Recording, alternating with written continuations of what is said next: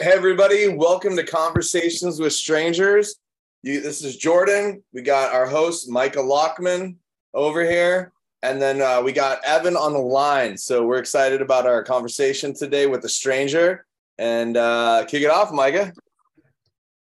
Kick it off, me? Well, I just kicked it off, so now it's your turn. You probably should have said kick it off, Evan. Oh, Evan, take us where you want to lead us. I'm just kidding. Oh man, that's a hot seat. I'm just messing around. So yeah, we got. I hope you didn't already say this, but we got Evan on the line, and he came on to talk about weed and a horror coloring book. I think this is definitely probably our worst start ever. But so yeah, Evan, can you tell us a little bit about yourself? Yeah, man, that's how it goes with me. It's rubbing off on your show already. That's awesome.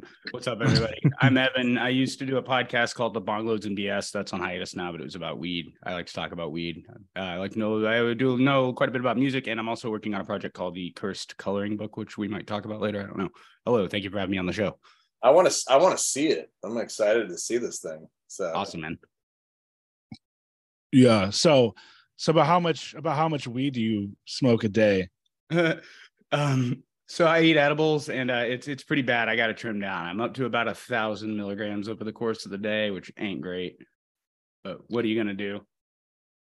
I don't know how much that is. Like, it sounds like a high number. But let's put it this way, Micah. It's about 20 milligrams a day will get you messed up for normal people.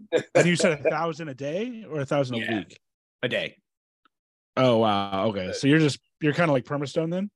I mean, that's an interesting question. I use weed to I was a horrible drug addict for many, many, many years. Like the story everybody's got whenever they get a weed card. They use weed to get off hard drugs. And so because of that, I can't really have stimulants for ADHD. So I use this to be able to focus. So this is like 1,000 milligram box of the damn things. I eat that and it helps me focus on what I'm doing. I probably do. I've got that stoner drawl when I talk, but I'm a pretty high functioning individual. I just use weed to keep my head straight, and a lot of it, sadly.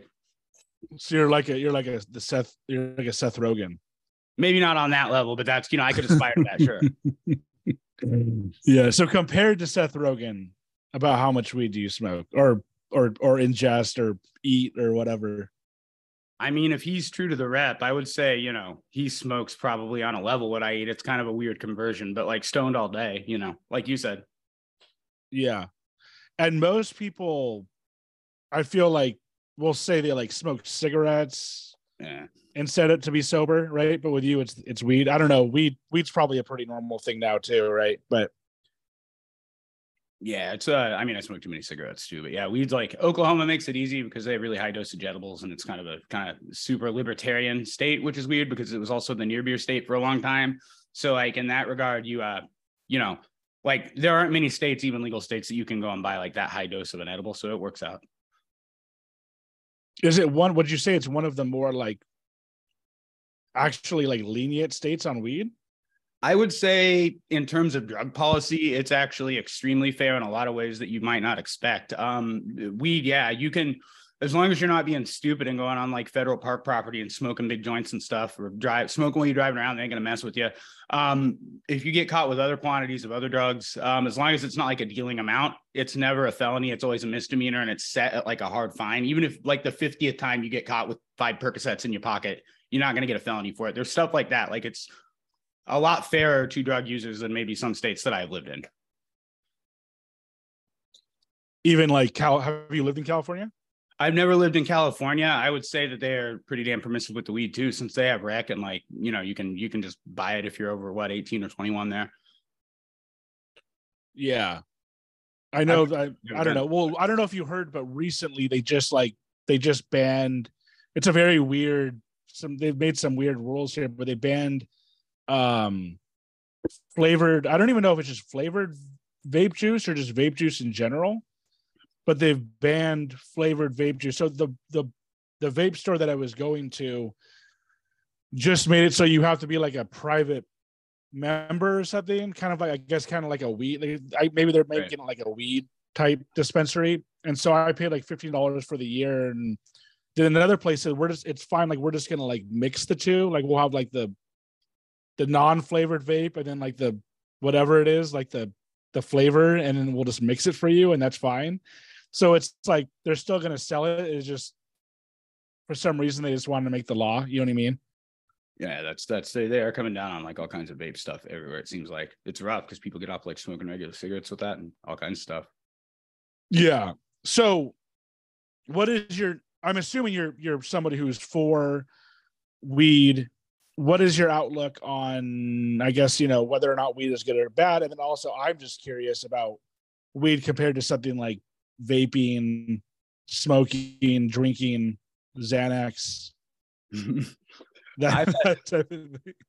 So my experience was more on the like Suboxone methamphetamine level, but I will say, like, in my experience, and this is just me, and I've got like kind of a very permissive outlook on drug use in general, even though I'm clean from everything but weed nowadays. Like, I would put a weed, addiction, if you want to call it that, on the level of a coffee addiction if you can manage your stuff.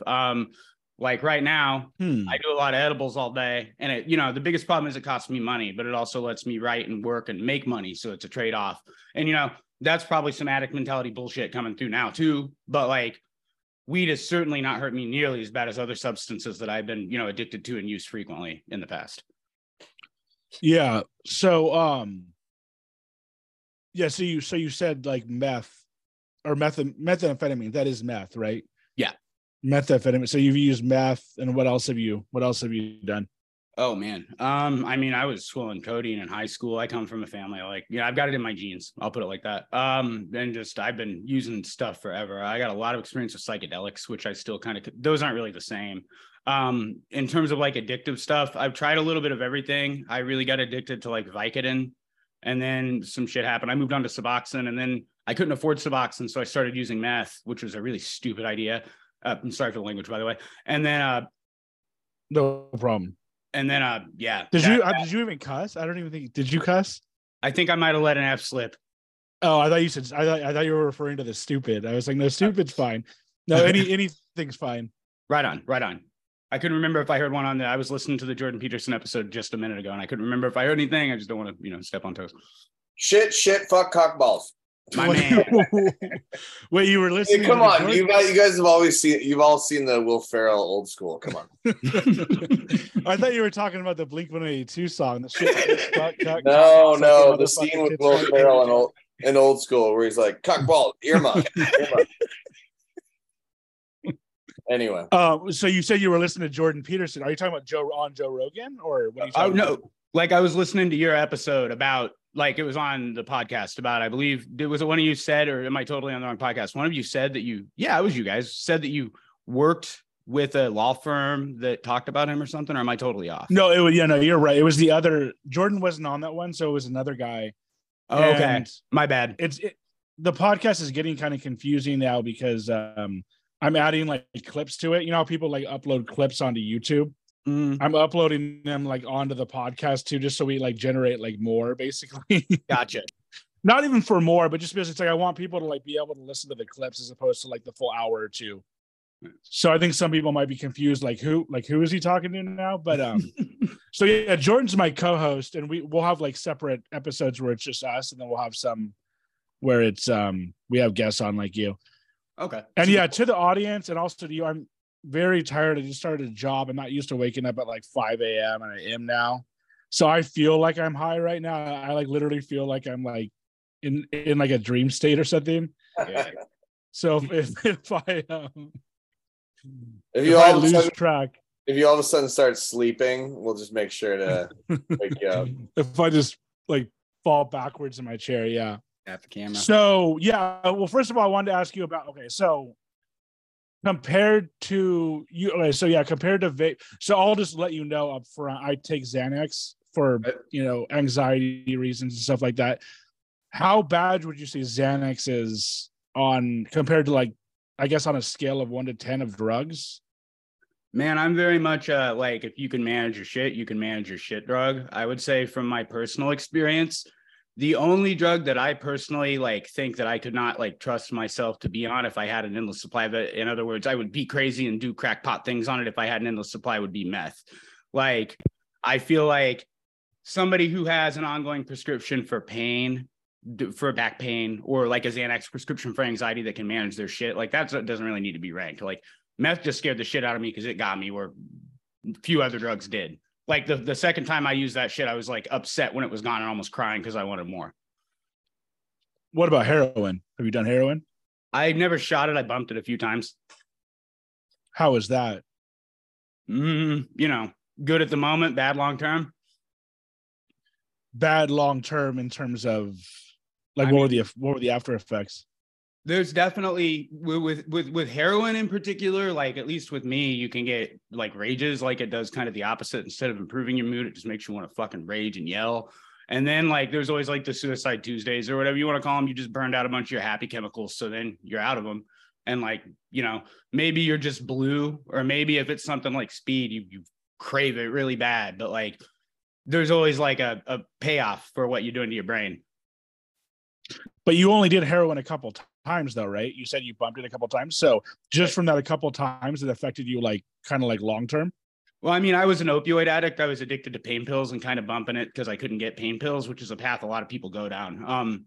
And that, so it was kind of, you know, at some level with those things, it's kind of 6 of one, half dozen of the other. A lot of people who do overdose and hurt themselves on those kind of drugs tend to do it because they take like a Percocet or something with acetaminophen in it and it just bakes their liver. But, you know, it's all kind of a wash. That was all just during my period of general opioid addiction, I would say. Okay. And was the opioid addiction from like back pain or some kind of pain or anxiety, or what was it for? Oh man, no, I was just a bad kid in high school and, you know, took pills that were in people's cabinets and liked them and kept doing it. So you're one of those guys who doesn't really have a reason. Like you don't have an excuse. You're not like, oh, I'm fucked up. Like I have to take this shit to survive. I'm a maintenance user, but like a high-end maintenance user. Like I don't necessarily like being fucked up. I like to just be able to focus on what I'm doing. But unfortunately, I can't be trusted with shit. And even with edibles, like I'll just keep popping them. So I got to really pay attention. So like with harder drugs that are more addictive, I just can't have them. I can't have them in the house or anything. Yeah. Well, no. Yeah. I'm just messing around. Like now you're obviously, it seems like now you're doing a good job, but I was just messing around about before. But I mean, I know a lot of people will like blame things on like people like, well, no. I'm not even referring to you. I was just making a joke, but like homeless people. And I don't even agree with this. I don't agree with this sentiment, but it's like, they'll be like, oh, they're homeless because they're drug addicts and they chose to be on drugs. But like people don't realize, oh, like there's probably a reason why they're on the drugs in the first place. I think honestly there are gateway drugs. Like I don't think that's a infallible or a fallible term. I think that no, there for sure are gateway drugs. Yeah. I think weed and stuff like that is irrelevant. That's like alcohol. Alcohol is 100 times worse than marijuana. But I mean, you're putting basically poison in your body. But there are drugs, especially methamphetamines and of course heroin, some LSDs. I wouldn't really classify Molly as maybe it could be a gateway drug, because then you get into cocaine, then you get into, so there is some part of Molly that could be highly addictive. I don't know. Everyone I've ever known that's done it is not really addicted to Molly. It's just kind of like a fun thing to do every like couple months on a weekend. But yeah, there's definitely gateway drugs, and I would say meth is probably the heaviest one. I've never done it, so I have no idea, but I'm assuming. It's like, at least to me, like it, you know, I was trying to be smart about it, and like I would parachute tiny little bits and microdose it, and it felt similar to Adderall, except it fucking hits a lot harder and you have as much as you want. So if you've done an Adderall, you got an idea. Yeah. Have you done any serious drugs, Jordan? I don't even know if I know. I have a feeling like you may have, and I don't even know about it, like Molly or something. I'm not. Or do you not want to talk about it? I don't want to talk about that, but no, it's fine. I haven't done serious drugs. We'll just put it that way. Jordan's in a 10-year sobriety as of today. He just got his like AA token or whatever. No, not at all. No, I'm just but kidding. no, but seriously, like I've done a couple things once or twice in my life. Nothing like meth or anything like that. like mushrooms and stuff like that, like I don't really see it as being horrible. And it's probably going to be legalized soon. I've done that before in my life, but you know, there is a reason, and what really concerns me, this is something we should probably talk about at some point, is you know, how they're cutting it, right, with what do you call it, fentanyl. That is something we should probably spend a lot of time talking about. But for me, no, I'm not a big drug user. I'd prefer a good beer and maybe smoke every once in a while, but yeah. Jordan's drug of choice is alcohol. Is a cold IPA. Probably. I mean, you know, most of my my customer meetings and everything involves having a cocktail, but yeah, I would say and that is kind of funny, because you're like categorizing where alcohol could literally kill you quickly. You can overdose on that, you know, and have alcohol poisoning immediately if you wanted to tonight. You know, I think there's some drugs that are less addictive. I think alcohol is very addictive. I think coffee, like you said, Evan, is very addictive. You know, cocaine, caffeine, all the enes are definitely highly addictive. I never got into coke just because I've seen friends of mine blow a ton of money, and I can't have 45 coffees at once. My heart would explode. So I steered away from it. But yeah, I've done a couple things in my life, but nothing like meth or LSD or heroin or anything like that. It just seems like it affects your body really horribly. You know what I mean? Just in terms of teeth and stuff like that. So I don't know. Yeah, dude, living that life right now. Yeah. So what did Jordan just disappeared? So what did heroin? I didn't know that you did this many drugs, and I've actually kind of wanted to get some, like, a, you know, someone who's done drugs on the podcast. So hopefully we can talk about that too. Yeah, dude, I'm gonna. So yeah, what does the heroin make you feel like? If you could actually go through maybe, you know, the main hardcore ones, I guess. We'll start with heroin. I've always kind of wondered, what does it make you feel like? Like, sure, yeah, man. So heroin and all opioids for me. So this kind of gets into your drug philosophy in a way. There are a lot of people, I would say, a lot of drug addicts who, you know, if they're listening to this show or just in general, are not using to get fucked up. They're using to kind of fill a hole inside them because they can't focus, or they can't maybe connect with people the way they think they're supposed to, or this or that. So you take this pill, and then all of a sudden, holy shit, you can look people in the eyes and talk to them. You can hold a conversation and be okay. And like all through my 20s, man, it was hard for me to do that. And these drugs chemically enable that. And then so with to answer your question, with opioids in particular, that is something where it, you know, if you're like me and you're prone to being addicted to them, they make you feel like you're having an awesome day no matter what. You take it and all your worries are done. You can sit here and chill and focus on your video game or do whatever and be fine. You take too much of them and it feels really good. You start nodding out and you end up with cigarette burns in your shirt and shit. But like for quote unquote functional users, it's all about those warm and fuzzy feelings. It's like being wrapped up in a warm blanket. So it's like I could probably say it's like Xanax, but like times 10 or something.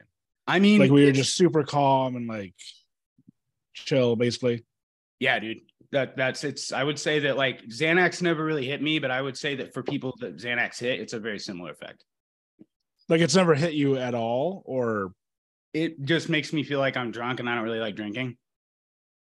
See, that's what's weird is so when I first got into Xanax, I didn't really want to, but I got in. I have it prescribed, and it was for anxiety, and I was kind of even scared to take any pills for anxiety, you know.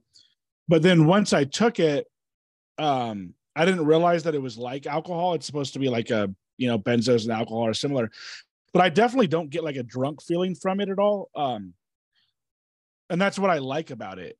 I like being drunk, but it's like it has to be the right setting kind of thing to be drunk. Like I would never want to like go about my day drunk. But with Xanax, I can just take Xanax and I don't take a lot, but if I take a Xanax, like I can go about my day and be fine. No one would ever even notice. If anything, I'm just kind of like tired or something.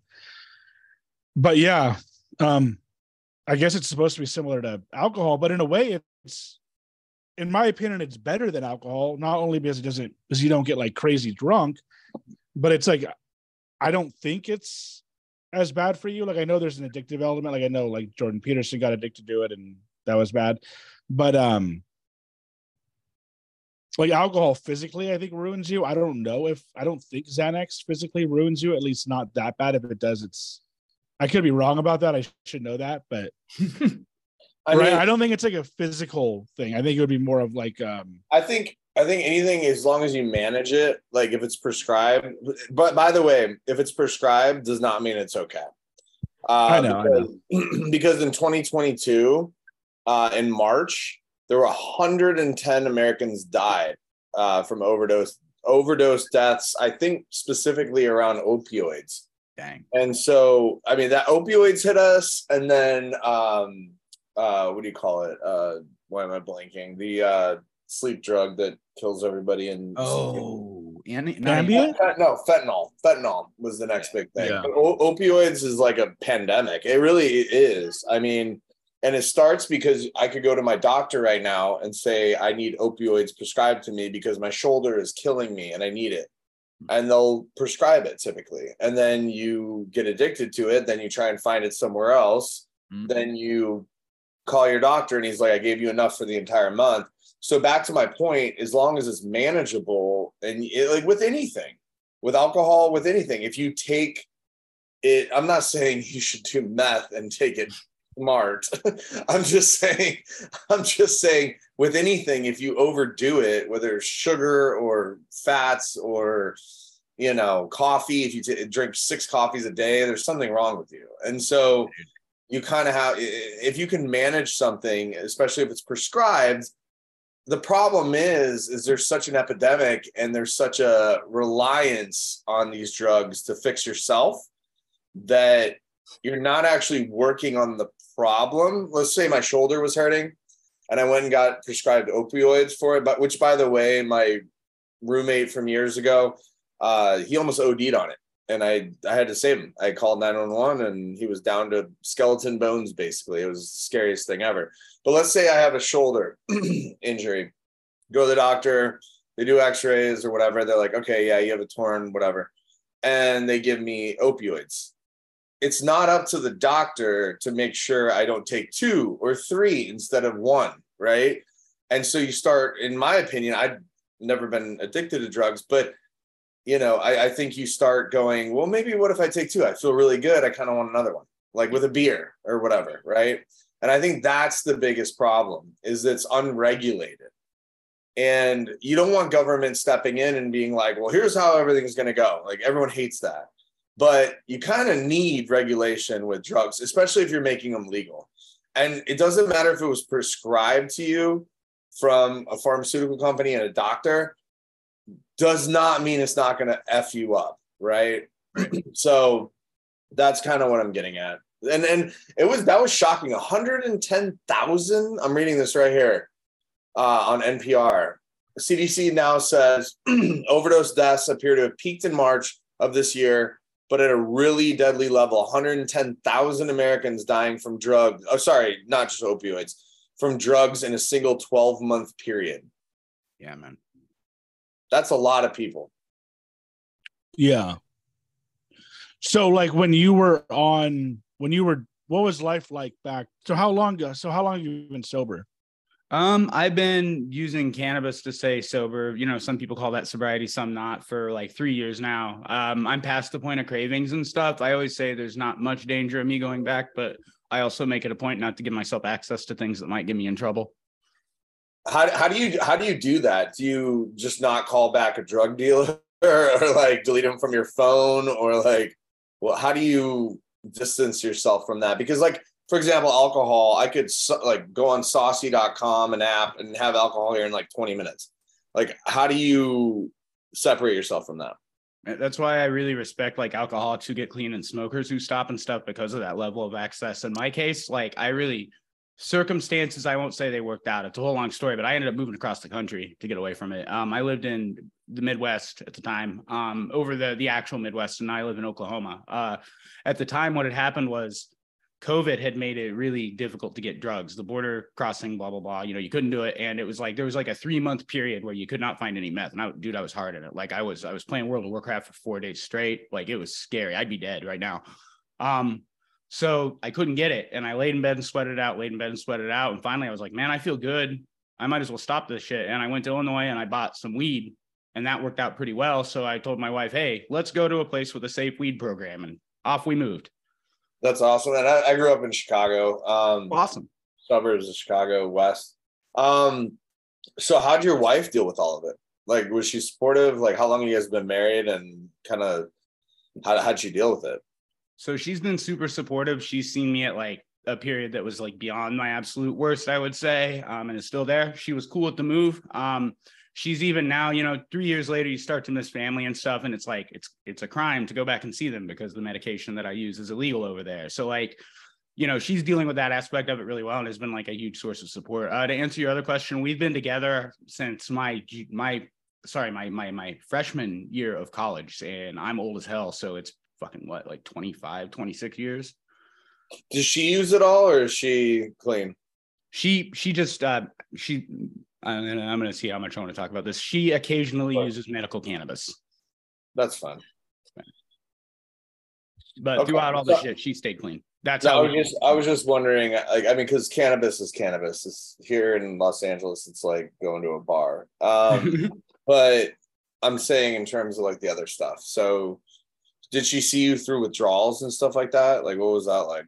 Oh, so many times, dude. I don't even know how she dealt with it, because on opioids and stuff, there'd be times there'd be no pills and I'd just be on the couch for a week, and she'd be going to work, and like, I'm supposed to be freelancing, but I can't do anything. I can barely watch the damn kids. Like, I was a piece of shit, dude.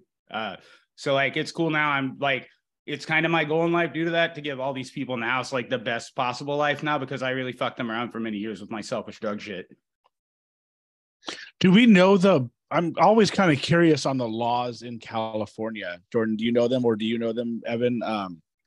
In terms of like, can you just like smoke weed outside a bar? Can you just literally like smoke it anywhere? Yeah. Well, at least in Venice or Santa Monica, yeah, absolutely, all the time. Because it's been so long. I don't know what the laws are on it, but cops will never stop you for it, unless Manhattan Beach, because smoking in general is not allowed. Vaping, nothing. So they'll give you a ticket for it. In terms of any sort of punishment or arresting for smoking cannabis, no, absolutely not. The only thing they would cite you for is the fact that you're smoking in a place that you're not supposed to be smoking at, right? But if you popped an edible in front of a cop, you'd be like, cool, have a great night. Like, just don't be drunk in public or, intoxicated in public, and you're good to go. All right. That's part of the reason why edibles are so good, right? Is because you can just pop them and no one even knows.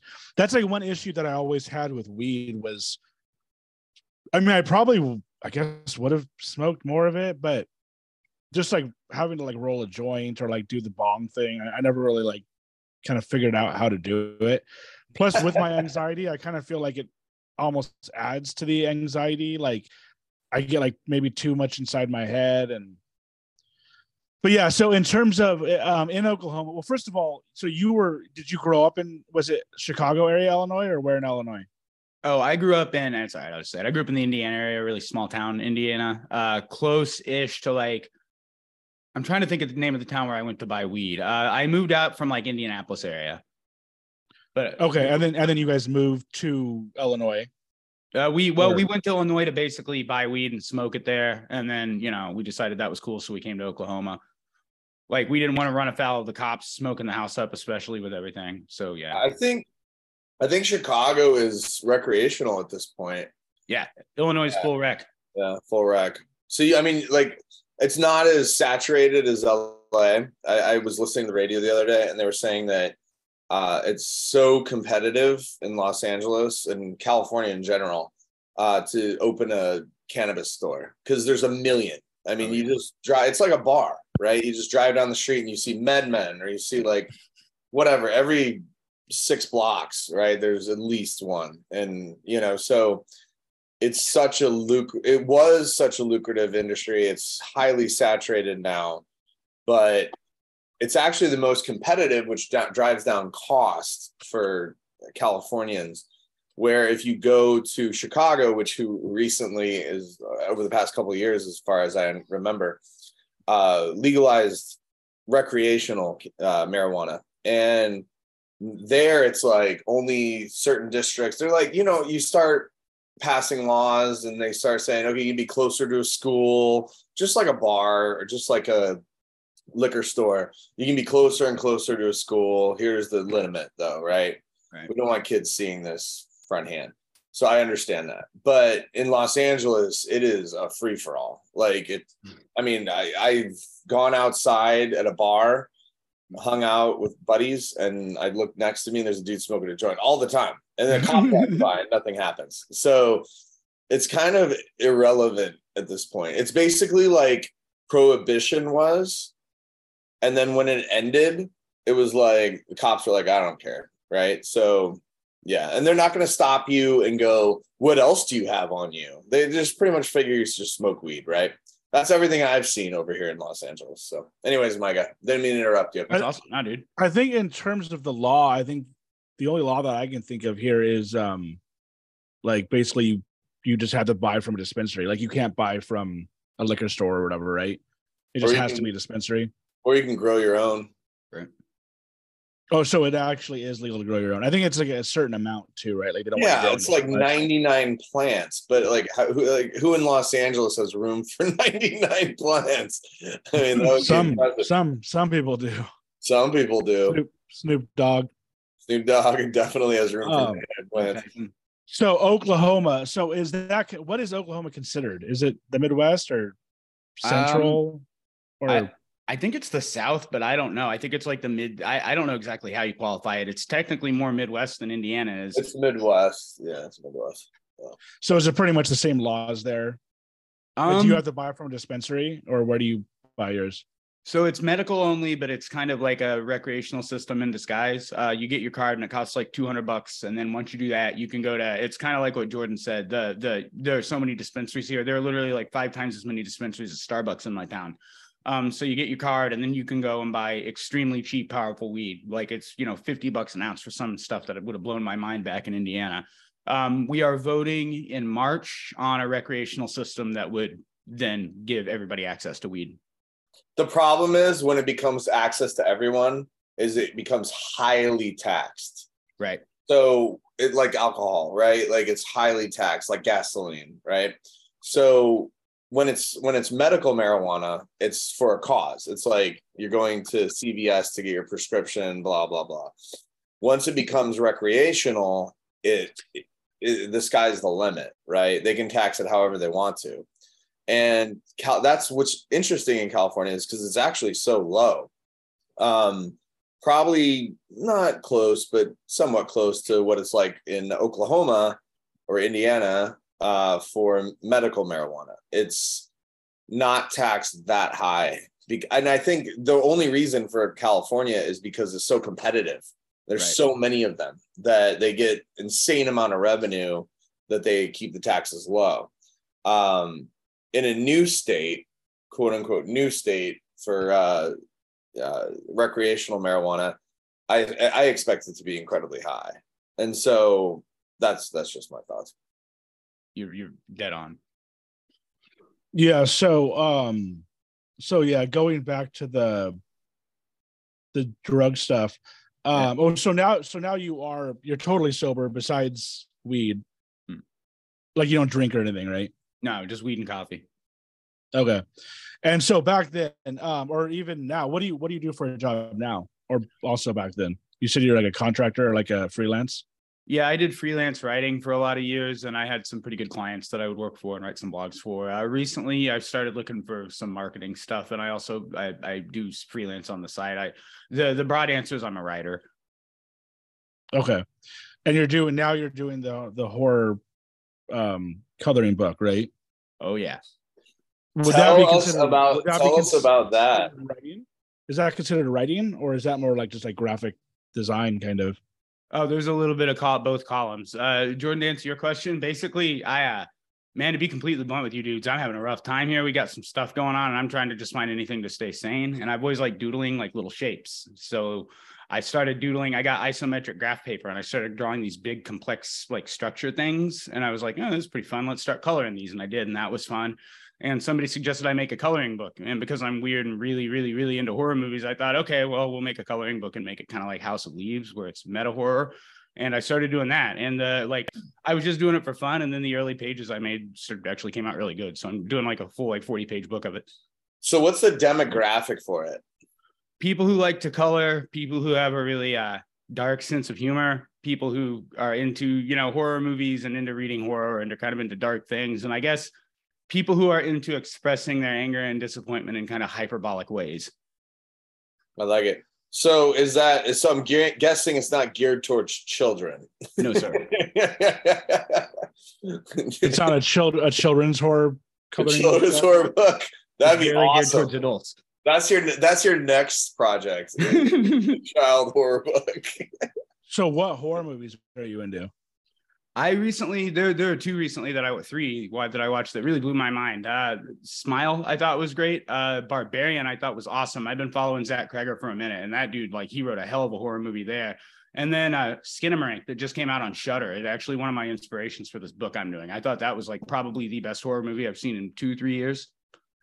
I think my girlfriend just told me about that. It's like from Canada, indie horror from Canada, yes. Right? Yeah. Like the trailer makes it look like it's just kind of like scenes, like, you know, yes. Like scary scenes in a house or something. It's one of those movies where, like, oh, I didn't mean to step on you. Oh, no. It's like it tells the story in a really weird way, but it's a super straightforward story. It's actually kind of like House of Leaves. Like, the walls change in the house and these kids are trapped. It's super cool. I've actually never seen House of Leaves. When you said it was a meta horror movie, what do you mean by that? It's almost kind of like comedy horror. House of Leaves it's a book. It was like one of the first internet meme horror things. And it's because it did a lot of weird stuff. Like, it has lining notes, but the lining notes are part of the story and they speak directly to you. And the book tells like 3 stories at once, but the core story is about this family that finds a room in their house that shouldn't exist and physically can't exist, and the horrors they experience exploring it. It's a really, like, super influential if you're into, you know, horror fiction and stuff. It's one of those books, and it's got a lot of elements that people rip off all the time. And now I'm the next one. I'm wondering, but it's a book. What is that movie? What is the movie where the house like shifts? Cabin in the Woods. Cabin in the Woods. Yeah. I just recently saw that for the first time, and it's cheesy as hell. But it's cheesy. It's kind of old right now. Yeah, is it 10 or 20 years, 15 years old now? But it came out. It was like outdated. But I was hoping that whenever I ask anybody what horror movies are you into, I'm hoping they'll say Midsommar, Hereditary, and The Witch. Like the 3 best horror movies, in my opinion, right? Hereditary. So yeah, dude, that one put dread in me in a way that few movies have. Yeah, and what's funny is have you seen any of those, Jordan? Say them again. Hereditary, Midsommar, or The Witch? No, I'm not. But now I'm going to. Anything from either one of those guys, Ari Aster and Zach. I always forget the other guy's name. Ari Aster and The Witch, The Lighthouse, and then the last one he did. Why am I forgetting the name of that? The Northman. Robert Eggers. Robert Eggers, you got it. I almost said Zach Eggers, I think. So I love anything A24, and I love any horror that's like legit, like kind of, you know, like I don't even know how to like explain it, but like kind of like legit well done. Barbarian, I thought Barbarian was cool, and I think what saved Barbarian was the whole part with Justin Long, how when he came into it, because I thought it was just gonna be a typical, you know, like whatever happens is kind of like what you expect to happen, and then there was that twist. Yep. Which I didn't even know. So I saw the trailer to the Justin Long. It was like new movie from Justin Long or whatever, but I didn't say that it was Barbarian. So I didn't know that those two were like linked. And my girlfriend's related to horror movies. So when she was watching Barbarian and that part popped up, I'm like, oh, this is kind of making things more interesting.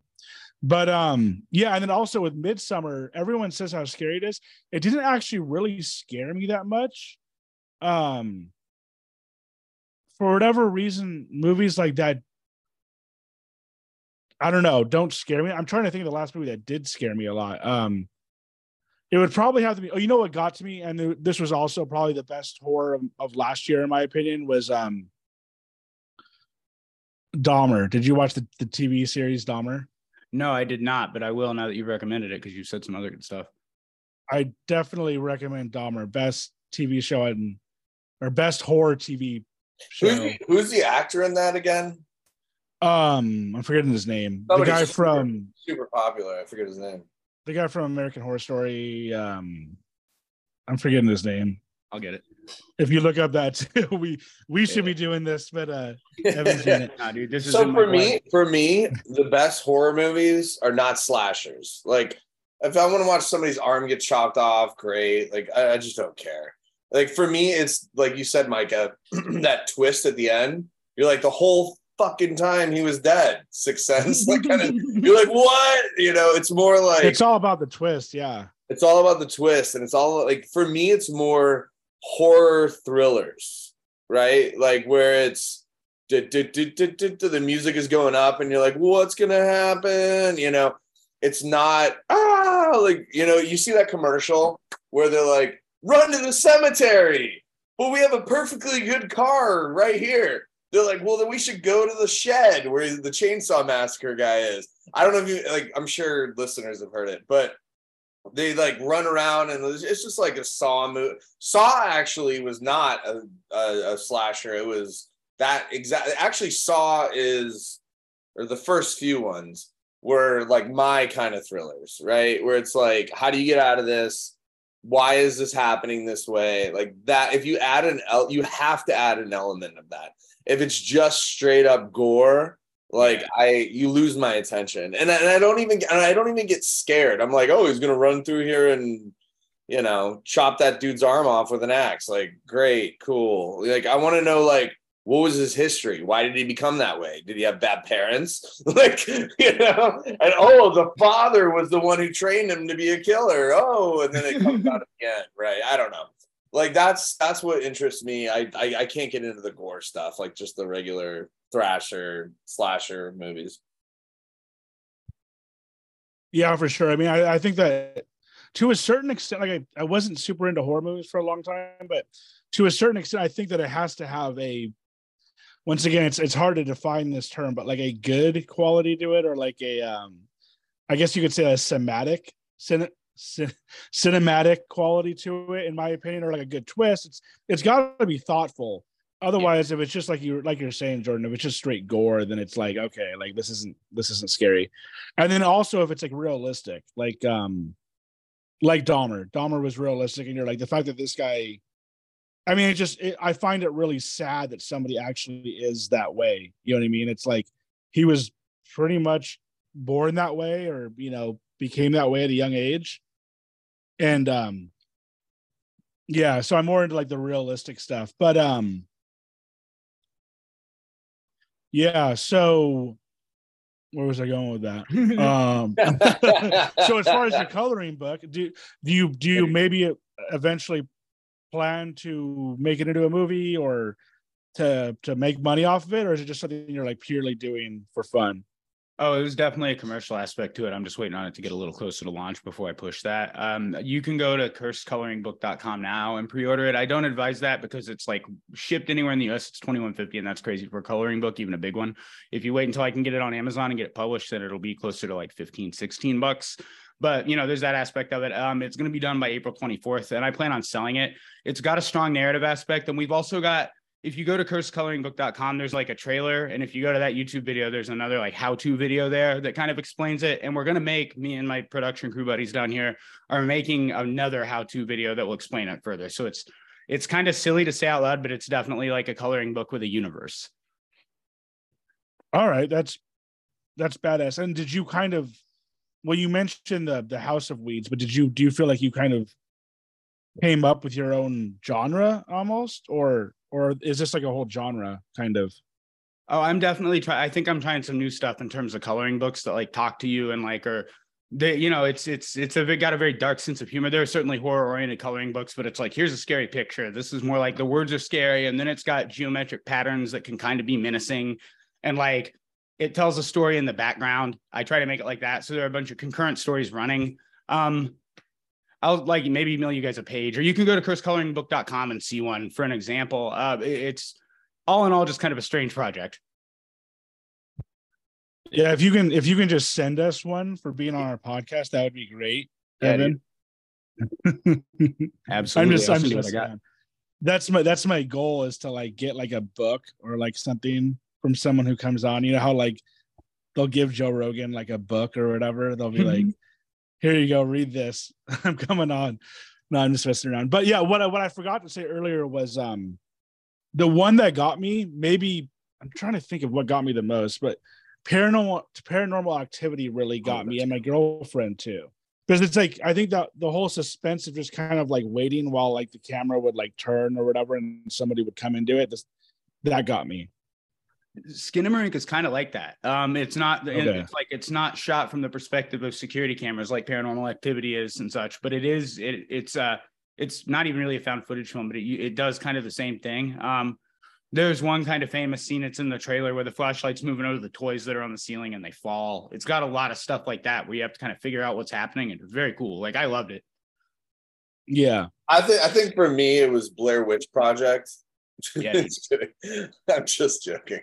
Like, I feel like what's funny is I feel like it is a joke, but not coming down my nose. But yeah, I feel like Paranormal Activity did what Blair Witch maybe should have done in terms of found footage. Fell short, yeah. But I mean, Blair Witch, you got to give it props because it was, I think, one of the first ones, right? Yeah, it was the one that took the whole concept like viral. It was arguably maybe the first viral film. I was like 13, 14 when that came out, and I remember it being a huge deal for a minute. Is that The Room? Would you say it was one of the first viral films? Yeah, or like, do you mean like viral independent kind of, or? Yeah, like one of the first films to just gain a huge following, like online, just from word of mouth because it was so weird and doing something new. Yeah, Blair, for sure. Blair Witch really took off for that. Was 1314, was that about the room number? It was 13, was it hotel room, whatever, 1314. Yeah, that was a good. I thought you were saying you were 13 or 14, right? Well, I was when Blair Witch came out, kind of. No, that's what I mean. Did you also mention 13 or 14? Jordan, what's funny is I think I heard that too. Like, it was a hotel room movie, and it was. I thought it was called. No, I thought it was called 1314. No. He was saying. I think he was saying he was 13 or 14 when it came out, right? It was 14. It was 1408 was the name. Was the number. Yeah. 1408. It actually had Samuel L. Jackson and John Cusack in it. Yeah, it was a good movie, a good little horror movie. Sorry. I think you missed what I was trying to say, Jordan. I heard you. Am I right, Evan? I'm right about this, right? I heard you. I just thought you were talking about that movie. No. What's funny is I agree when he said 13, because there also was a movie. Wasn't there like a Jim Carrey movie called 13 too? The number 13 or something. 23. Yeah. So when you said 13, I was thinking of like the Jim Carrey movie. But yeah. So I kind of want to go back to the drug stuff, which I feel like I'm on right now. Yeah.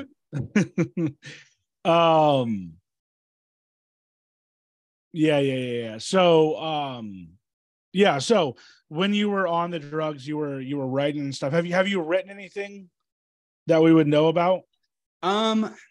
I used to way back write for some comedy websites, like way back, that were well known, like Something Awful I was a writer for. I wrote some short stories, but that didn't go so hot. I didn't do the marketing that was required to sell them, so those just kind of languish. I'm hoping that like the podcast so far that I did has been the biggest thing, and I'm kind of like I'm like a double Z list name on the Oklahoma cannabis scene because of it. So certainly nothing big yet. Yeah, but so in terms of your podcast, you were doing it with a friend, right? Yeah, I've done it. Yeah, I did it with a group of friends. Okay, and like, how did that do? Pretty good. I mean, in terms of the indie podcasting or whatever, amateur podcasting, or how well were you guys doing? That one stat says if you got more than whatever listeners, then you're in the top half. And we had, at our top, I think we had around like 40 listeners an app. So maybe nothing great, but it was fun to make. And I learned a lot about the weed scene and got a ton of free weed shit. So it works. Yeah, for sure. It's definitely fun to make. So you were back. I've heard of Something Awful too. Isn't that kind of like an old internet comedy website or something, like kind Yeah, of like way internet back. culture type thing. Yeah, way back. Yeah. So back then you were like freelance writing, you were doing drugs. So can you go over some of like the more wild drug experiences that you had? Like I mentioned, I want to talk about psychedelics. So either psychedelic, heroin, meth, maybe. Cocaine. You've done cocaine? You've done it all pretty much? Well, I've done cocaine. My wife's gonna get mad at me because that was like the one drug she forbade me from using because she didn't want to see me turn into a drug vampire, and then I used it. But I've got this tattoo. There's a fucking typo. It should be feel good. It's feel good hit of the summer. That's in reference to me doing all the drugs in the song, and the last one I had to do was cocaine. So yes, I've done cocaine once just to be able to get this tattoo. Wait, what song? Do you know the Queens of the Stone Age song, nicotine, Valium, Vicodin, marijuana, ecstasy, alcohol, cocaine? It's called I know Queens of the Summer. I know Queens of the Stone Age, but I don't listen to the full album, so I know just like their main ones. But basically, he lists all the drugs. He lists all these drugs, and me and my friend group did them all. And then to commemorate this, we tatted our bodies up with this stupid tattoo. So yes, cocaine once. Okay. And just to get the feel good tattoo. Right. Okay. For some reason, I was thinking you were talking about the Eagles or something, like or like Boys of Summer for some reason. I fucking hate the Eagles, man. I agree with you. Was that a line though from a movie or no? Yeah, from Lebowski. Yeah, that's what I was thinking you were referencing. So yeah. So first of all, what is your favorite drug? Hopefully this doesn't bring back like good memories of drugs, but what was your favorite drug? Man, a year ago I couldn't have this conversation. I'm good today. Probably on the I would say something opioids, because opioids just kind of scratch that itch and make you feel like a human. But I would counter that by saying edible cannabis does 80% of that and doesn't leave me feeling like I'm going to die when I run out. So I'm not exactly missing them. Damn. And I was also going to say before, like when you mentioned, my friend used to do drugs a long time ago. And then he said he quit, and he's like, he feels like he can like get kind of like a similar drug experience by just drinking alcohol. Like enough alcohol will make him feel not necessarily the same as heroin, but like, he's like, why do drugs when I can just drink a shitload of alcohol? And that is horrible. Well, no, I know. This is. I shouldn't even say his name, but yeah, but it sounds horrible. Name. Well, no. Like we should name his liver. Cole. He might be an alcoholic, but I think he likes going to bars. He likes drinking. Well, no. But the point isn't so much that he's an alcoholic. The point is that like he feels like he can replace drugs with alcohol. And similar, like when we were talking about Xanax. I don't know if that's better. What? Replacing drugs with alcohol? Well, it is better than heroin. Well, to get the same high, you probably have to drink a shit ton of alcohol. Like, I know this is his point, and I think that the point is probably that like alcohol hits the spot for him and he doesn't need the other drugs. Well, as long as you can scale it back. But again, that goes back to what I was saying. It goes back to what I was saying about self-control and prescription drugs and everything. Like, this isn't necessarily like I'm not like necessarily naming like a good take. I'm just saying that like, in my opinion, let's just say that like I had a craving for like Coke, meth, heroin, whatever.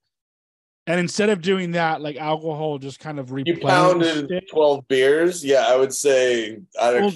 No, I agree with you. I think 12 beers, well, it may be better than like heroin or something, but this is somebody else telling me this story. But from my perspective, if I can have like 3 or 4 beers and that scratches the itch, that's the point. But not everyone is like that, dude. I know not everyone's like that. But for like Evan, for instance, like weed, I think scratches the itch. So my point was like, if you can find something, it may not be good, but that scratches the itch. Like for me, it might be Xanax instead of alcohol. I'm not even trying to say that Xanax is better. In my opinion, it probably is on a day-to-day. Like if I'm taking it to go throughout my day, I don't want to be drunk. But my point was that if It's you can okay. find something, if you're a drug addict and you can find something to replace that drug addict, especially that's just legal, you're probably better off. So hey, really quick question. I'm gonna Joe Biden this and whisper to you. Tell your friend about marijuana. It's better for his liver. Well, first of all, you know this person, and I almost said his name. I'm not going to say his name, but anyhow, I guess it is kind of like a bad. No, I think it's a good point because Evan is a perfect example of somebody who quit hard drugs with weed, and you're right that weed should be the replacement, not alcohol. But because weed doesn't really F your liver up. I mean, literally with alcohol, you're putting poison in your body, dude. It's like I literally do, Jordan. I literally do know someone who died of alcohol. I didn't know that. Well, no. I'm not like shaming you. I'm just saying. No, I know. I'm saying I didn't know. Yeah. I went to high school with someone and it was like bad. It was like one of those situations where like, I think it just kind of got worse and worse until he died. I didn't see him towards the end. I just went to high school with him, but I would much rather him be on marijuana, like for sure. You know, he's going to be more mellow. He's going to be, you know, his liver's going to be fine. Well, I agree with you. I was just naming somebody who said alcohol. That's something else I wanted to bring up because it's so funny, the generational difference. Like I talked to my dad about this, right? This is something I want to talk about really quick. I talked to my dad about this. I was sitting in Chicago and I sat down with him. I said, Dad, are you now on the weed wagon? Right? I don't mean, are you smoking it? I just mean, do you agree with the fact that it's legal? And he's like, absolutely not. It is a horrible drug. I'm like, okay. Let's explain this to me. Okay. So you and mom have a couple of glasses of gin and tonic a night. My grandma, which by the way, maybe it works because she's like 95 now or something. Anyway, you guys have gin and tonic every night and that you're putting that in your body and blah, blah, blah, blah. They're retired. They're just loving their life. I said, no judgment to that. I said, what about marijuana? They're like, that's illegal. And I'm like, no, it's actually legal. It's just the same. So they go, well, I don't agree with any drug that someone takes that is not prescribed by a doctor. I said, so what about the opioid crisis? And my dad's like, what? Yeah. And I go, and I'm not saying my dad is a very intelligent man, like incredibly intelligent. It was just the first time I had like a kind of a leg up on my discussion with him. He's like, go on, Jordan. You have a point here. Go on, Jordan. I'm ex-CIA or whatever he was. But no, I just brought up, you know, hey, it's not as bad for your body. You can wake up and be at 6 o'clock in the morning and whatever, and you don't feel shitty. You're not dehydrated, all this stuff. And he's like, well, yeah, but I still believe that the only drugs that you should take are prescribed by doctors. And I was like, again, the opioid crisis. You know, I go, so these people are just popping pills because they're heavily addictive. And I kind of saw a turn in his mind when I was talking to him, just to be like, you know what? You might be right about that. And it's true. You have a point. Because to what you were saying earlier, Micah, alcohol is not a good crutch to get off of heavy drugs at all. Yeah, but Jordan, you drink alcohol and like you might, I don't know how much you have, but you might have whatever you have. And if that, I'm not saying you have to drink 12 fucking beers a night or whatever. I'm just saying if you can have like 3 drinks a night and that like kind of gets rid of your angst or whatever it is, then you should probably deal with your problems at the core before. You should, but everyone has their issues. And well, what you're saying is everyone has their vice, and I don't know. I wouldn't steer anybody towards alcohol after being on serious drugs. I think the amount of alcohol. No, I wouldn't either. I wasn't trying to steer anyone to alcohol. I was saying the story that my friend told me. This is what the podcast is for, is debating. It's fun. I wouldn't steer. I think that's for another podcast, maybe to No, debate this is what it's all about. I wouldn't steer anybody towards alcohol if they're getting off heavy drugs, because the amount of alcohol you'd probably have to consume, I don't know, I'm not an expert, is probably a shit ton. Well, let's ask Evan. Evan, what do you think? Do you think alcohol is a good alternative to something like meth, heroin, cocaine, whatever? No, because what ends up happening, man, and I personally seen this happen. It doesn't happen to me because I stay away from alcohol, but like you know, you end up drinking. When you're drinking, you're not making good decisions anyway, and then you're a step away from, okay, let's have 12 drinks. I'm good to have one fucking line, man. I can have one line, and then you got that fucking beer, speed buzz going, which there's a reason people get hooked on that shit. And then you're fucked up, and then you're hooked on 2 drugs. And then it was like one of my good friends died from circumstances like that. He went, he never tried to get clean from the other shit, but he started drinking too. And then he moved on to Duster, and then fentanyl got him. To that end, I would say it's interesting. Oh, sorry.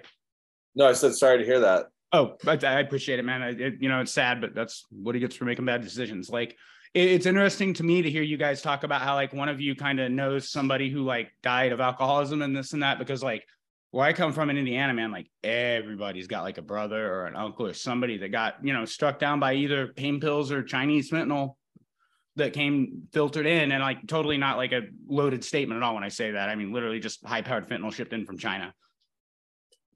It's always weird when I hear that, because for me, like as I'm drinking my Hard Rock hard seltzer for $5.99 from grocery outlet. Don't go to Walmart and buy White Claw. Buy this kid.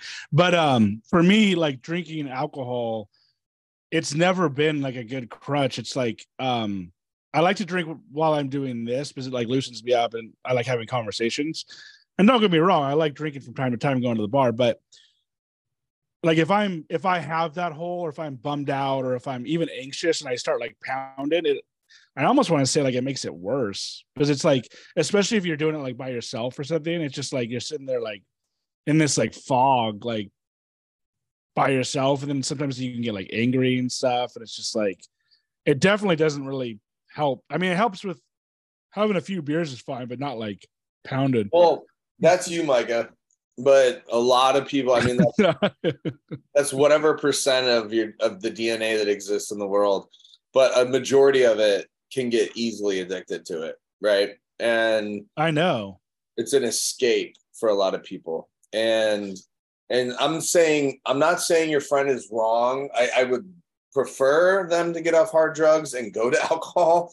However, they might need to clean everything up, because if they're going to be starting to drink alcohol, they're probably, as Evan said, going to go back into another drug like cocaine, and then get back into, or they're going to whatever. Like what's funny is that alcohol with prohibition and all that has never been called a gateway drug, which is very interesting, because I would say that that's one of the most possible gateway drugs. Because I can't tell you how many times I've been offered drugs when I had beers outside a bar, right? Like, hey, you want to have some blah, blah, blah? I'm like, no, I'm good. But like, there's certain people that can't, like you and I, Micah, great. But a lot of people cannot say no, right? And it's like, oh yeah, I'll try this. Like, there's a really pretty girl that's going with you guys. I'm going to go with too. That sounds awesome, right? And so I would say weed is way less of a gateway drug than alcohol,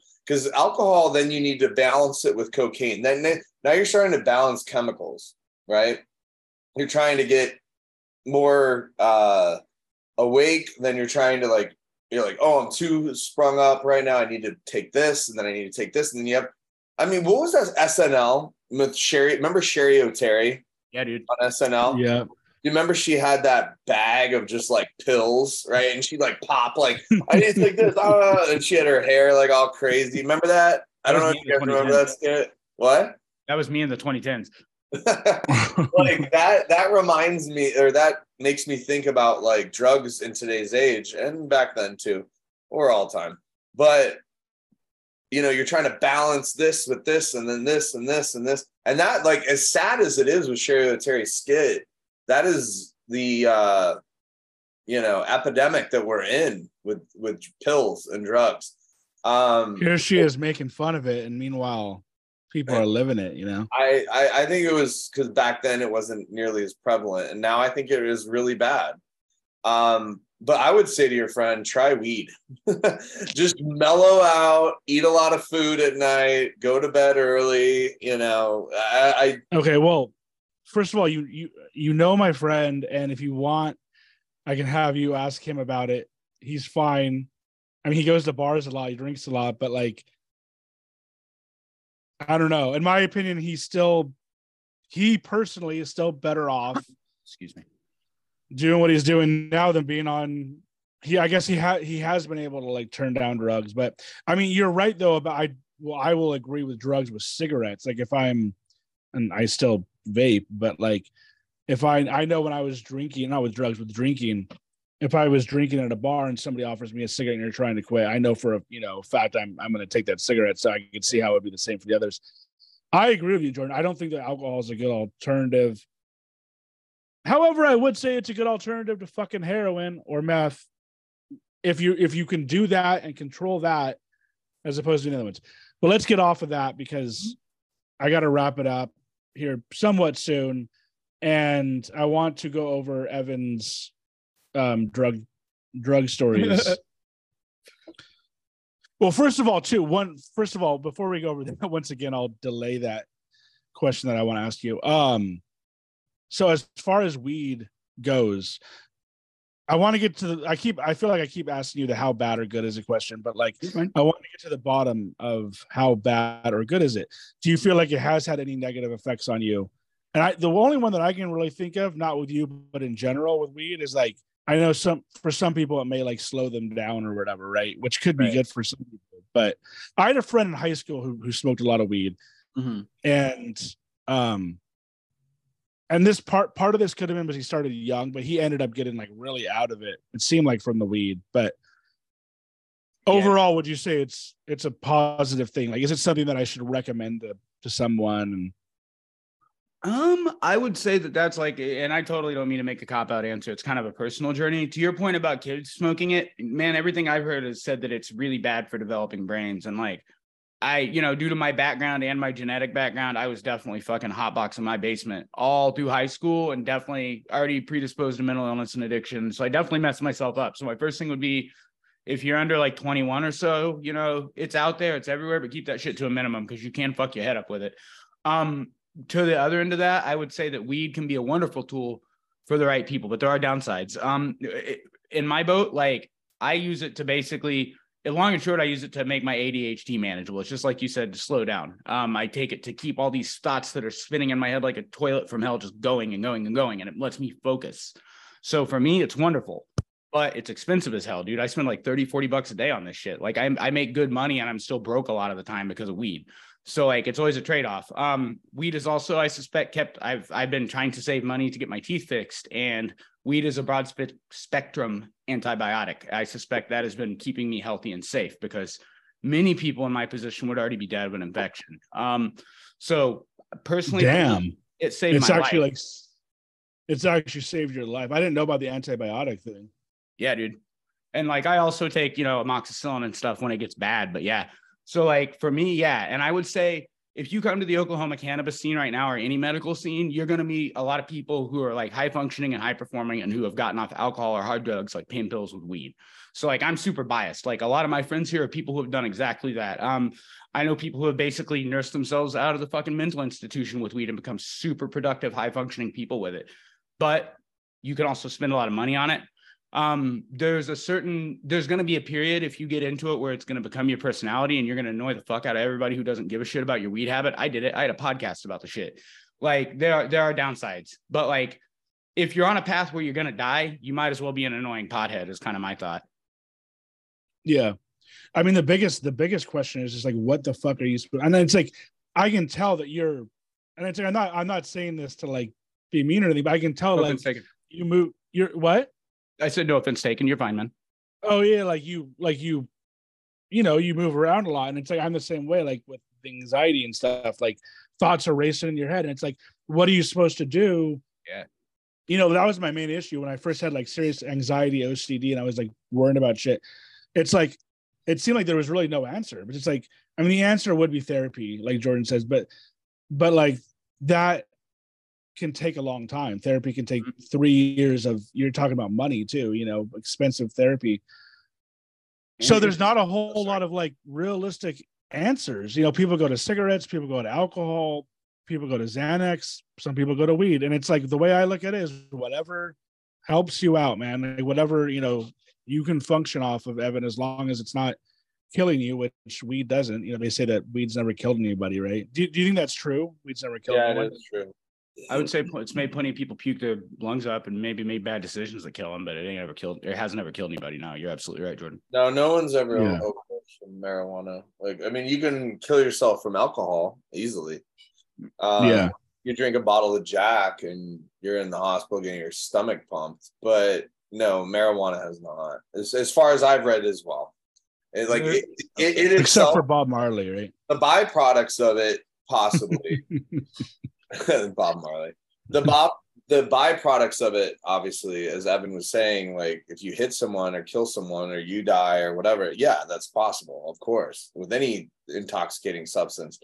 But when it comes to actually consuming weed, no. Like, I mean, you could smoke 50 joints and wake up the next day like, what did I do? You'll be shaking, but it won't stop your heart. No. Well, I don't know about that. I mean, that was like one question that I had when people used to say that was like, well, it probably doesn't kill you because like with cigarettes, it kills you because you're smoking 20 a day or whatever. But with weed, you don't smoke as much, right? Like you might have, I don't know how many joints you would have or whatever.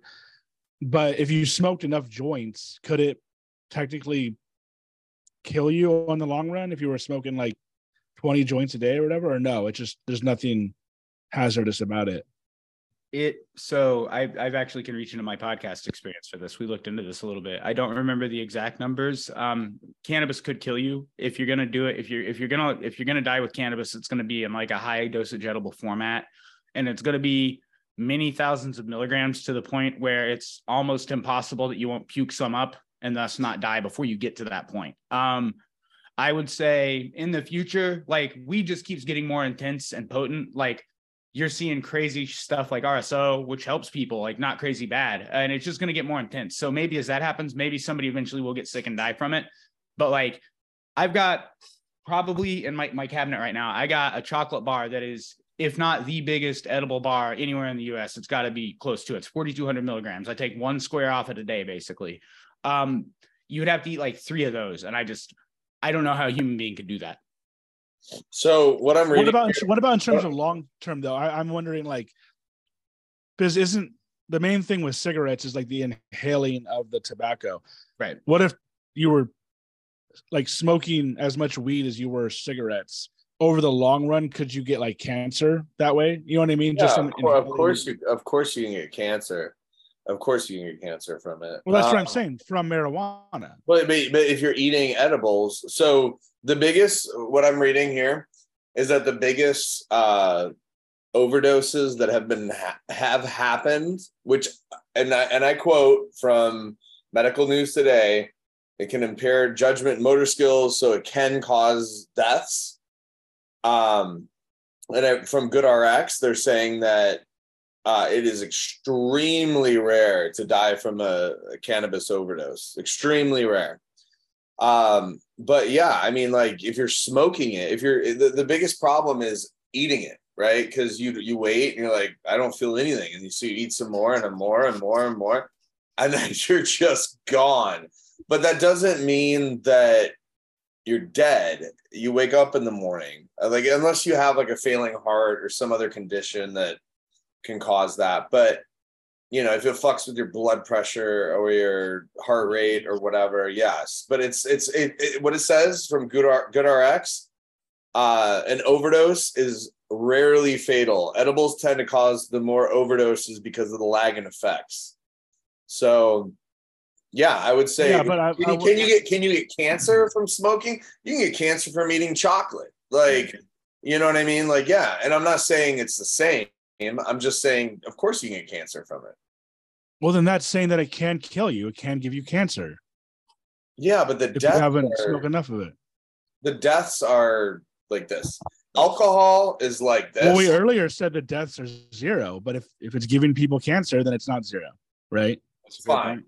So again, the deaths of alcohol are this. The deaths of marijuana are like this. Well, that's my question though. Is for Evan, is can it give you cancer in the long run if you smoke enough of it? I know most people probably don't. I'm with Jordan. I would say very presumably yes. Like I would worry about that with the amount I smoke cigarettes anyway if I did, but like I think edibles keep me safe from that. I would not see how combusting something would not contribute to lung cancer over time though. Like especially if you have like a genetic or like genetic disposition to it or something like that. So then technically it can kill you. Yes, you're also right, Jordan. McDonald's can also give you cancer, and so can chocolate, but anyways, it's besides the point. I think the point is that it's, I don't know. I might be able to have an argument on that because people, count the long-term smoking of cigarettes that kills people, and maybe weed will kill you in the long run. Well, how about comparing edibles to edibles are won't. To alcohol. There's no argument there. There's no argument there for me. I mean, yeah, alcohol. I mean, honestly, I don't know. I mean, I don't know. I guess I would say edibles, but anyway. So let's get to the drug stories, and then and if you want, you can do like the psychedelic one. Whatever one you feel comfortable telling. I don't want you to like tell any drug story that you don't want to tell, but whatever stories. I'm an open book, man. All right. So do you have any cool, I guess, good or bad drug stories? Fun or not so fun? I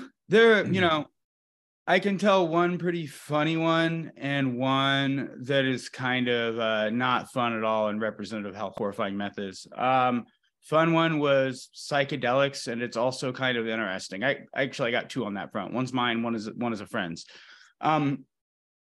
So I had some friends who were doing a bunch of DMT.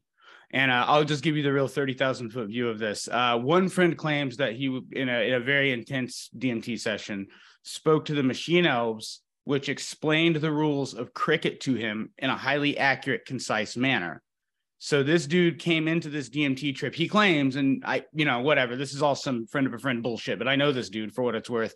He claims he came into this DMT trip not knowing shit about cricket and came out having a fairly firm understanding of the rules, which, if true, is kind of mind blowing. But I who knows? Very, very mind blowing. Yeah, very, very, very cool. Yeah. And like that's, and you read, I actually, it was interesting to me because I read somebody give a similar account on Reddit, and they said they had the rules of American football explained to them, and they live in Europe and don't give a shit about American football. And it kind of like, whoa, dude, because it cemented what this dude told me many years ago. On my end, I took some mushrooms, and then I thought that I was done with the trip because I felt pretty normal, and I had to get from my place in one city to the place I was going in another city. Whatever. And I start driving, and I noticed that the trees had purple streaks running through them. And then they start speaking to me in my car stereo and literally say, "Hey man, it's not over. You need to pull the fuck over right now, bro." And I listened, and I sat there and tripped my balls off by the side of the road, fucking realizing I was an idiot. I thought it was dumb, but it wasn't. A new wave came in. And I sat there for about 3 hours, just watching my car stereo blink and shit. And yeah, that was that. Wait, so what happened though? Like you pulled over and then. So I was driving through a heavily wooded area. I just pulled into a state forest and sat there because like I thought like psychedelics come in waves, and sometimes though I don't mean to like over explain to you if you know this shit, but sometimes you think it's done and it's not. And in this instance, I lit a cigarette driving down the road, and it just totally kicked that shit back in. And I heard my car radio literally say to me, "It's not over. Pull over, bro." And, like it was wild. I've never had anything like that happen. But I mean, did anything happen that like you could have died? I shouldn't have been driving once that shit kicked in. I just sat there and tripped balls in my car, Oh, okay. So basically you took the edible, you took the mushrooms, and then the car radio told you to pull over, and then I think you said the wave kicked in. I don't think I knew what you meant by that. Oh, got you. So like the mushrooms kicked in and you got like super fucking high to the point like where you couldn't drive, and it was like basically telling you pull over, you can't drive. Right, because I thought it was done at that point, but a new trip came through, because sometimes you think it's over and then it kind of kicks in again. Yeah. Wow. And so have you ever done DMT, or as far as psychedelics is just mushrooms? I've done mushrooms. I've done acid. I've done like all like what you're talking about, Jordan, with Molly and stuff. I've got dabbled in all that. DMT, I smoked once. The taste of it really threw me off. I've got issues with certain tastes, and kind of tasted like toenail gunk smells, and it fucked me up. And then I thought I got trapped in a wastebasket I was sitting by. So that shit's not for me. Wow. So yeah, when we were talking about alcohol, part of the reason why I think also that I haven't gotten addicted or whatever to it is because I just don't like the taste of it.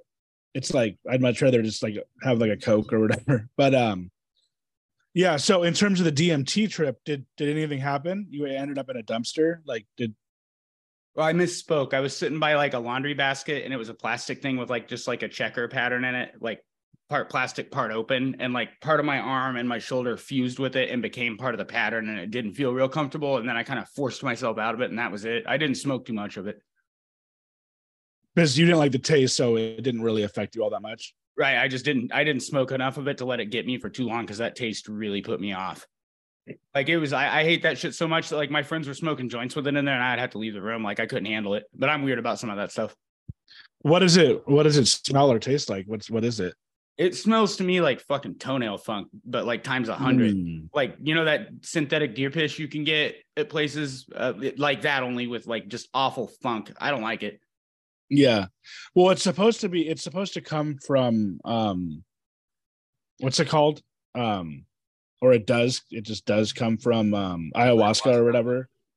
And ayahuasca is technically like what? Like some sort of like fungus or something, right? Like, or not fungus, but like it's like Cactus. it's what is it? Is it like a cactus? I was just thinking out loud. Well, I know. No, I know it is a cactus. Yeah. Well, doesn't ayahuasca come from like the Amazon though? Like, don't you go to the Amazon to like go smoke it or whatever? Yeah, you're smoking a cactus. Is there cactus? Is there cactus in the Or Amazon? no, you're drinking. I think you drink it. Yeah. But is there cactus in the Amazon? No, that's where cactus stop. Is actually the border of the Amazon. They stop right there. Is it like a jungle cactus type of thing? Because I feel like it's in South America. I would pull it up if I can, but Let me see. Jordan, try spelling it. You're gonna have a hard time spelling it. Ayahuasca is a hard. Oh, I got it almost right. Oh, man. Isn't it The vine. ayahuasca like with an H? It's a vine. Yeah, it's like a cat. It is a cactus technically, but it's a vine. Yeah. Is it? Does it say it's a cactus? Jordan, when you look on Wikipedia, does it say cactus? I'm gonna look. So, what about the meth? What did the? I'm very interested in all this stuff. What did the meth do? Okay, this is a good one. And I've got worse that I'm not going to get into. So I will just tell you, this isn't even the worst one. This is just the one. No I'm willing problem. to tell. Don't tell me anything you don't obviously want to tell me. I'm saving something for like a book because some of it's real bad. This is the worst I'm willing to come out with. So this was during actually the period of COVID where it was really hard to get meth. And I was pestering my dude. Like I was living in Indianapolis at the time. And for those listeners that are familiar, I was going down to Orange Street, the famous Orange Street, to buy methamphetamine. And just text. So this is during COVID. So this was like what, 3 years ago then? It was during very early COVID, so closer to pushing 4 years now. Wouldn't it be 3? Because it was 2020. 3, yeah, right? You're right. My bad. My years are off, but I'm really bad at that. I don't count them. I'm calling you out on your shit. No, I'm just kidding. I'm just messing around. You're good, man. It's my years are off, and please, if you catch any inaccuracies, call me. I'm probably just getting my memory off. So I'm going down to Orange Street to get this meth, and fucking my dude. Where's Orange Street? Sorry, is Orange Street in Gary, Indiana? It's in Indianapolis, but it's kind of like a famously rough street. Like it's a place where you don't go, and you don't go after dark, and so on. Yeah. Like if you're in Indy, you know what Orange Street is probably. Okay. So I'm going down there. My dude texts me and he's like, okay, I got it. And fucking it's, hallelujah. And like when you're a drug addict and your dude's coming through, it's almost like you get a hit of it thing. You get up, you get active, you get in the shower. And I go. You're ready to go. Yeah, dude, ready to roll. So about halfway down, dude texts me and he's like, hey, there's a problem. And my heart stops because, dude, I haven't had a fix in like 3-4 days. It's getting rough. And I'm like, what? And he's like, I got it. Don't worry. But dude, I got it from drops the whole bundle in a puddle. And I was like, okay, well, what is that? And he's like, well, you'll have to see. So I drive down there and I meet him at I don't want cops knowing where people convene because like, those people got problems. They don't need cops in their lives. But I went to a place where you go to do a transaction like that. And he shows me this stuff, dude. It's not even powder. It's not a crystal. It's this gray gel. And it's got like flecks of leaves in it. This dude his dealer had dropped it. His supplier dropped it in a storm drain. So this was literally like puddle water that was mostly meth. And I got a good discount on it. So I bought a shitload of it and I took that home, dude. And I fucking did up every single bit of it. And I parachuted it. I wrapped it up in toilet paper and dropped it. Like I'm getting emotional just thinking about what a junky piece of shit I was, dude. It was rough. Wow. So the rough part was just the fact that it was like, it got dropped in a puddle and like you did it anyways, basically. Oh, well, yeah. If you saw this shit, I think you would get it. Imagine putting into your body gray sludge with flecks of stuff that maybe it's leaves, maybe it's something off the bottom of a dude's shoe, maybe it's human shit. You don't know. And you're taking it and you're scraping it up and you got, fuck, it's evaporating. Where's it going to go? Where's it going to go? And you're putting it on the little square toilet paper that you had to go steal from the Freddy's up the street because you ain't got no money. And like, you eat it. And like, that's what you need to feel better. Like, it's indicative of the whole meth thing, dude. Meth's horrifying. Like meth is one thing, like, meth scared me so much.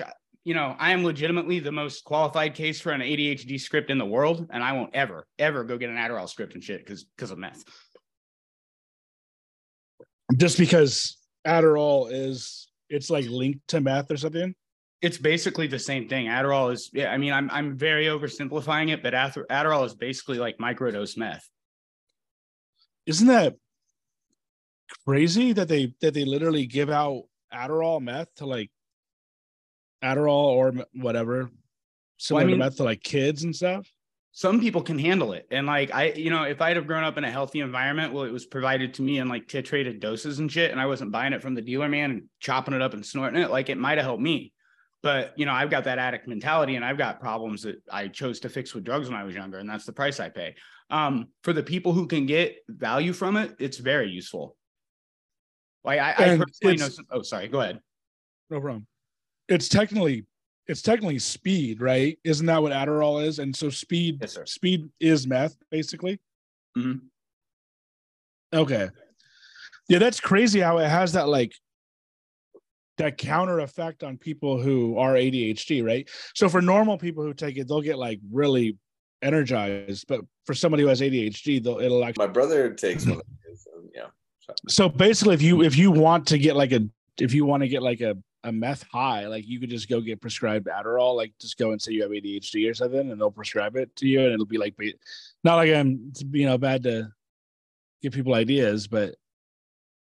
I mean, yeah. And it might even help you, but be cautious. Cause it's definitely, there's always a trade-off and like, it'll for the wrong personality or the person doing the wrong bit of things, like meth more than in my personal experience, more than psychedelics, more than opioids and anything, can take you to some really weird places and kind of alter your personality in fundamental ways. Like this whole process of, like you said, I guess it's been like 3 years, has very much been rebuilding my personality back, dude. Like I came out of that a fundamentally different person and in many ways a very shitty one. And it's taken a minute.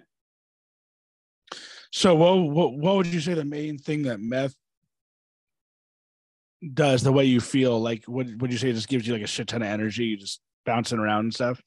I mean, that's what you get at first. And like people get addicted for a reason. You don't go crazy immediately. It makes you feel good. It makes you feel superhuman. I can hold a conversation with you and then go bang out a report. And then I'm going to clean my house. And then I'm going to go to my kid's thing. And then, man, the tire's kind of low. I'm going to deal with that real quick. But on the way, let's go put some gas in the tank. And like, that's how it starts.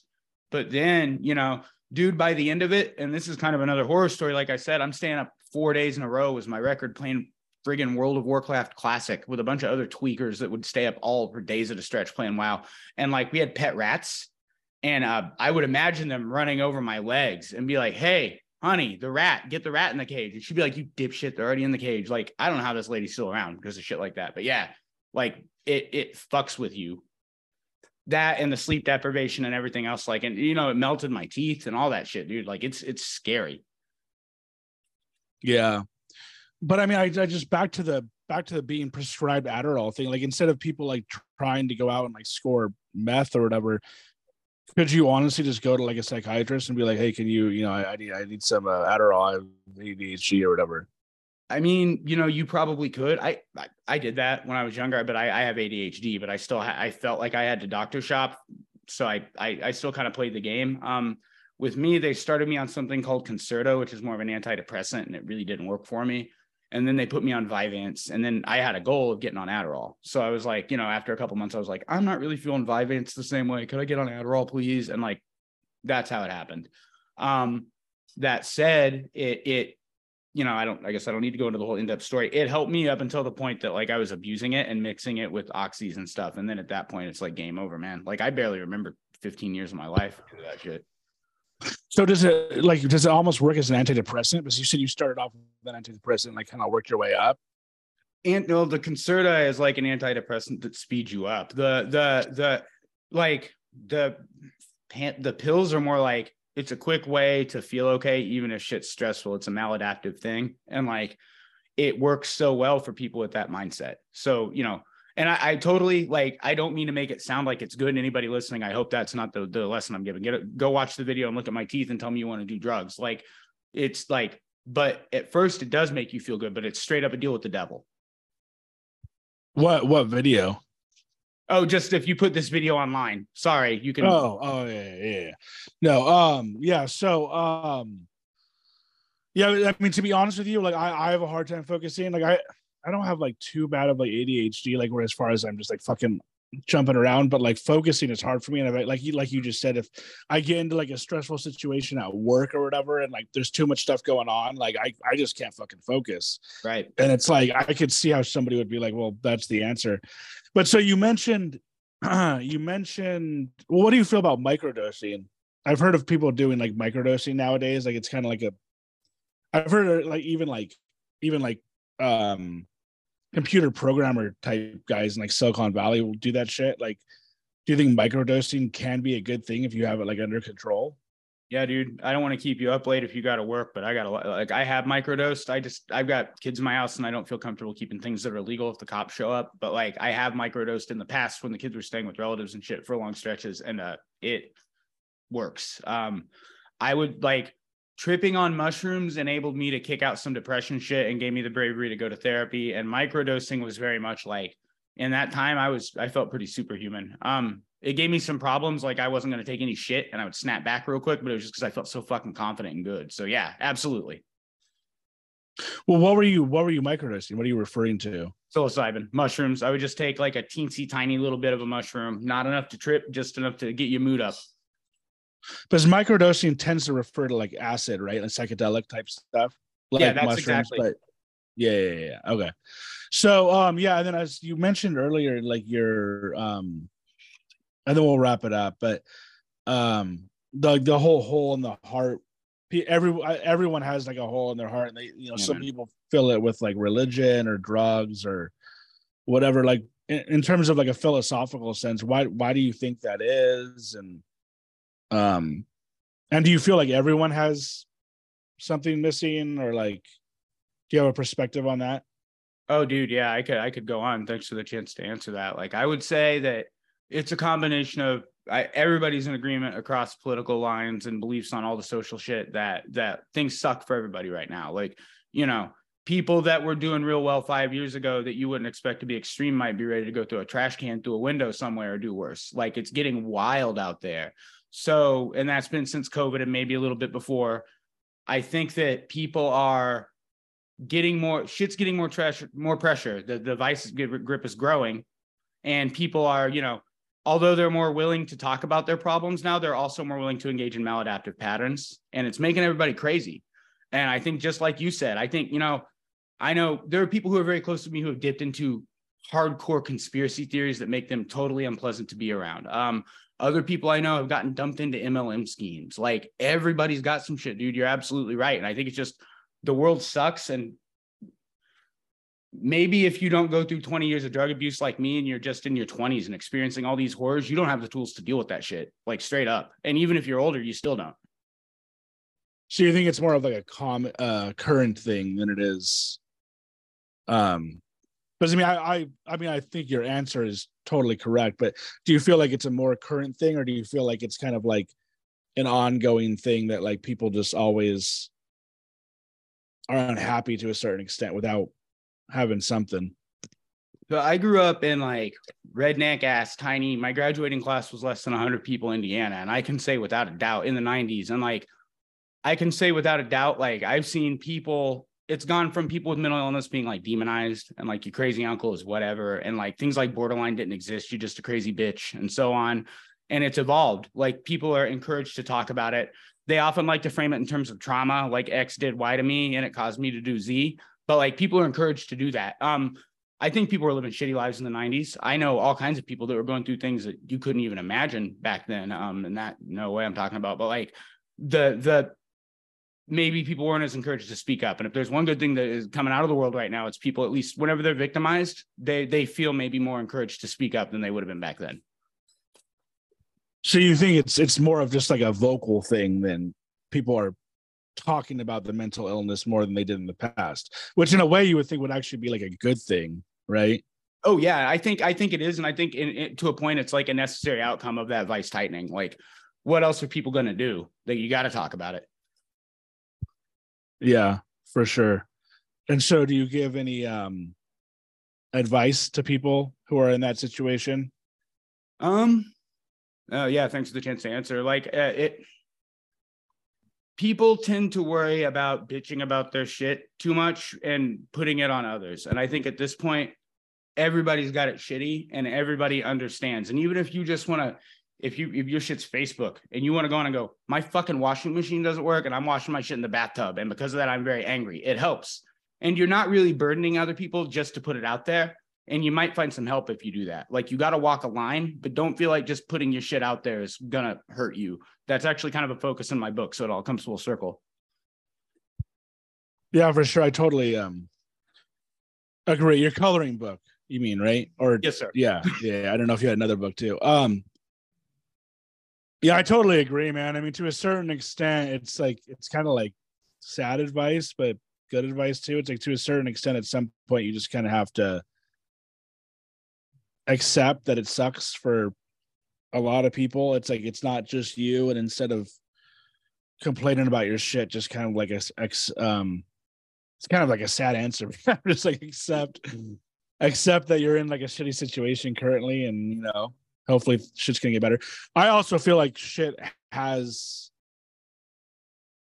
that's for a whole other podcast, but I feel like shit is getting, like, as you just said, that shit's getting worse, and I agree with you. I feel like it's kind of also getting better, I want to say. Like right now, currently, because of the COVID and the inflation, like in our current situation, I think it kind of sucks, but I think that it's trending upward overall, I would hope. But yeah, so lastly, unfortunately, I have to wrap things up. For sure. But, and maybe we can have another one where we talk about like music and more of the weed stuff. But I usually ask everyone, like, what are some of your, well, we didn't even go over the music. So if you want to go over some of the bands you like, but then also podcasts, movies, TV shows, and then plug like whatever you want to plug in terms of your podcast or your coloring book. Awesome. Thank you very much. I'll keep the plug short. It's just cursecoloringbook.com if you want to check it out. Like, if you really feel like you want to support it, if you do the pre-order, I'll ship it to you anywhere in the US for $21, but don't feel like you have to. It will be cheaper in like a month. So there's that. I will keep it contained to, I said Skinamarink. I feel like there's a movie made by a guy called Craig Zahler called, I always get the name wrong, but it's still one of my favorite movies. I believe it's called Brawl in Cell Block 99. It's got Vince Vaughn in it, and it sells this like Tarantino style story. Like, that dude's kind of like, well, one thing, like, I'm a dad and I'm a total chump from movies where like a dude's fucking protecting his family and just beating the shit out of guys, like the total Death Wish thing. Like, but like, and Zahler's kind of controversial for some of that shit, but like, I feel like that's a really interesting, weird story told in a neat way. And if you're into like, again, hyperbolic violent action, it's pretty good. Wise, I'm going into my YouTube history right now. Yeah, it was a wild movie that kind of came from nowhere. I remember I randomly saw it Yeah. I just like happened to check it out, and I was like, man, this is a wild movie. Yeah, man. It's some of it. It's got some questionable content with regards. I won't go too deep into it. I don't want to politicize your stuff. There are certain political views expressed in it that I strongly disagree with, but I feel like the movie overall has merit. Music wise, What are I'm you don't have to go into it, but what are the political? I'm just curious about that. It does certain things where like it kind of paints a picture of certain races being bad without saying it.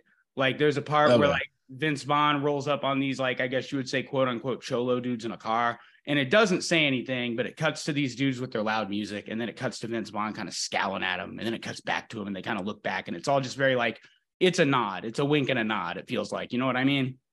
Yeah. I think even though I totally agree with you on that aspect, but I think it probably is kind of hard in movies to like be perfect in terms of that type of thing. But I think if you're trying to like portray a scene a certain way, and you know what I mean, it could come off that way. I see what you're saying though. Yeah. Well, and Zalo did another movie where I thought it was kind of funny, where he had Mel Gibson on screen and having his character being berated for doing some racist stuff. So it's clear that Zalo's got, you know, he's not trying to be like that. It was just something I thought of to say, basically. Yeah. No, I get what you're saying. What other movie is that? The movie is called, I'm bad at movie titles, blame the drugs. It's Dragged Across Concrete, I believe it's called. Oh, wow. I haven't heard of that one. So I didn't even realize this director was like, you know, making more movies. That was the only one I saw, I think. Have you seen, I'm going to mangle the name of this one, that vampire Western, and it's got Don Johnson in it, where these fucking cannibal vampires out in the desert. It's real popular. It was. Is it older or is it newer? It was somewhat older. I think it was made in like the 2010s. Let me see. I'll just look it up real quick. Sounds interesting. It's pretty good. Bone Tomahawk. No, I haven't seen it. I don't. I've heard of it, but did he make that one too? Yeah. Now that one is one, Jordan, you might not like, because it's definitely, it tells a story, but it goes with the gore big time. But you know, I like it. It's like the guy's name is Zahler. Patrick. Yeah, Zahler, that's Craig Zahler. That's okay. Hey, if it looks like it's Yellowstone meets gore, so that could be. That's up Jordan's alley. It's on my alley. There was one, like when you said the Don Johnson thing, there was one with Don Johnson with the dude from Dexter, with Dexter. Did you ever see that one? I'm forgetting the name. I don't think I want to say it was Don Johnson and Dexter. I'm gonna have to look that one up. Right on. Michael C. Hall. You know what I'm talking about, right? Oh yeah, I know him. Yeah.